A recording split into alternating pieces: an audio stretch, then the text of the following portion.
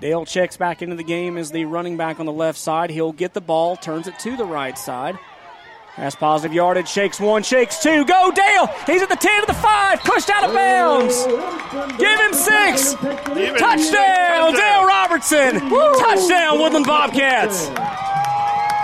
I tell you, Dale Robertson, ankle injury and all, that was just a determination run. He was hit a couple of times there, stayed on his feet, kept pushing forward, and he's a hard man to bring down when he is really running like he should. We got ourselves a ball game here in Woodland on a Friday night in Woodland, Alabama. Yes, sir.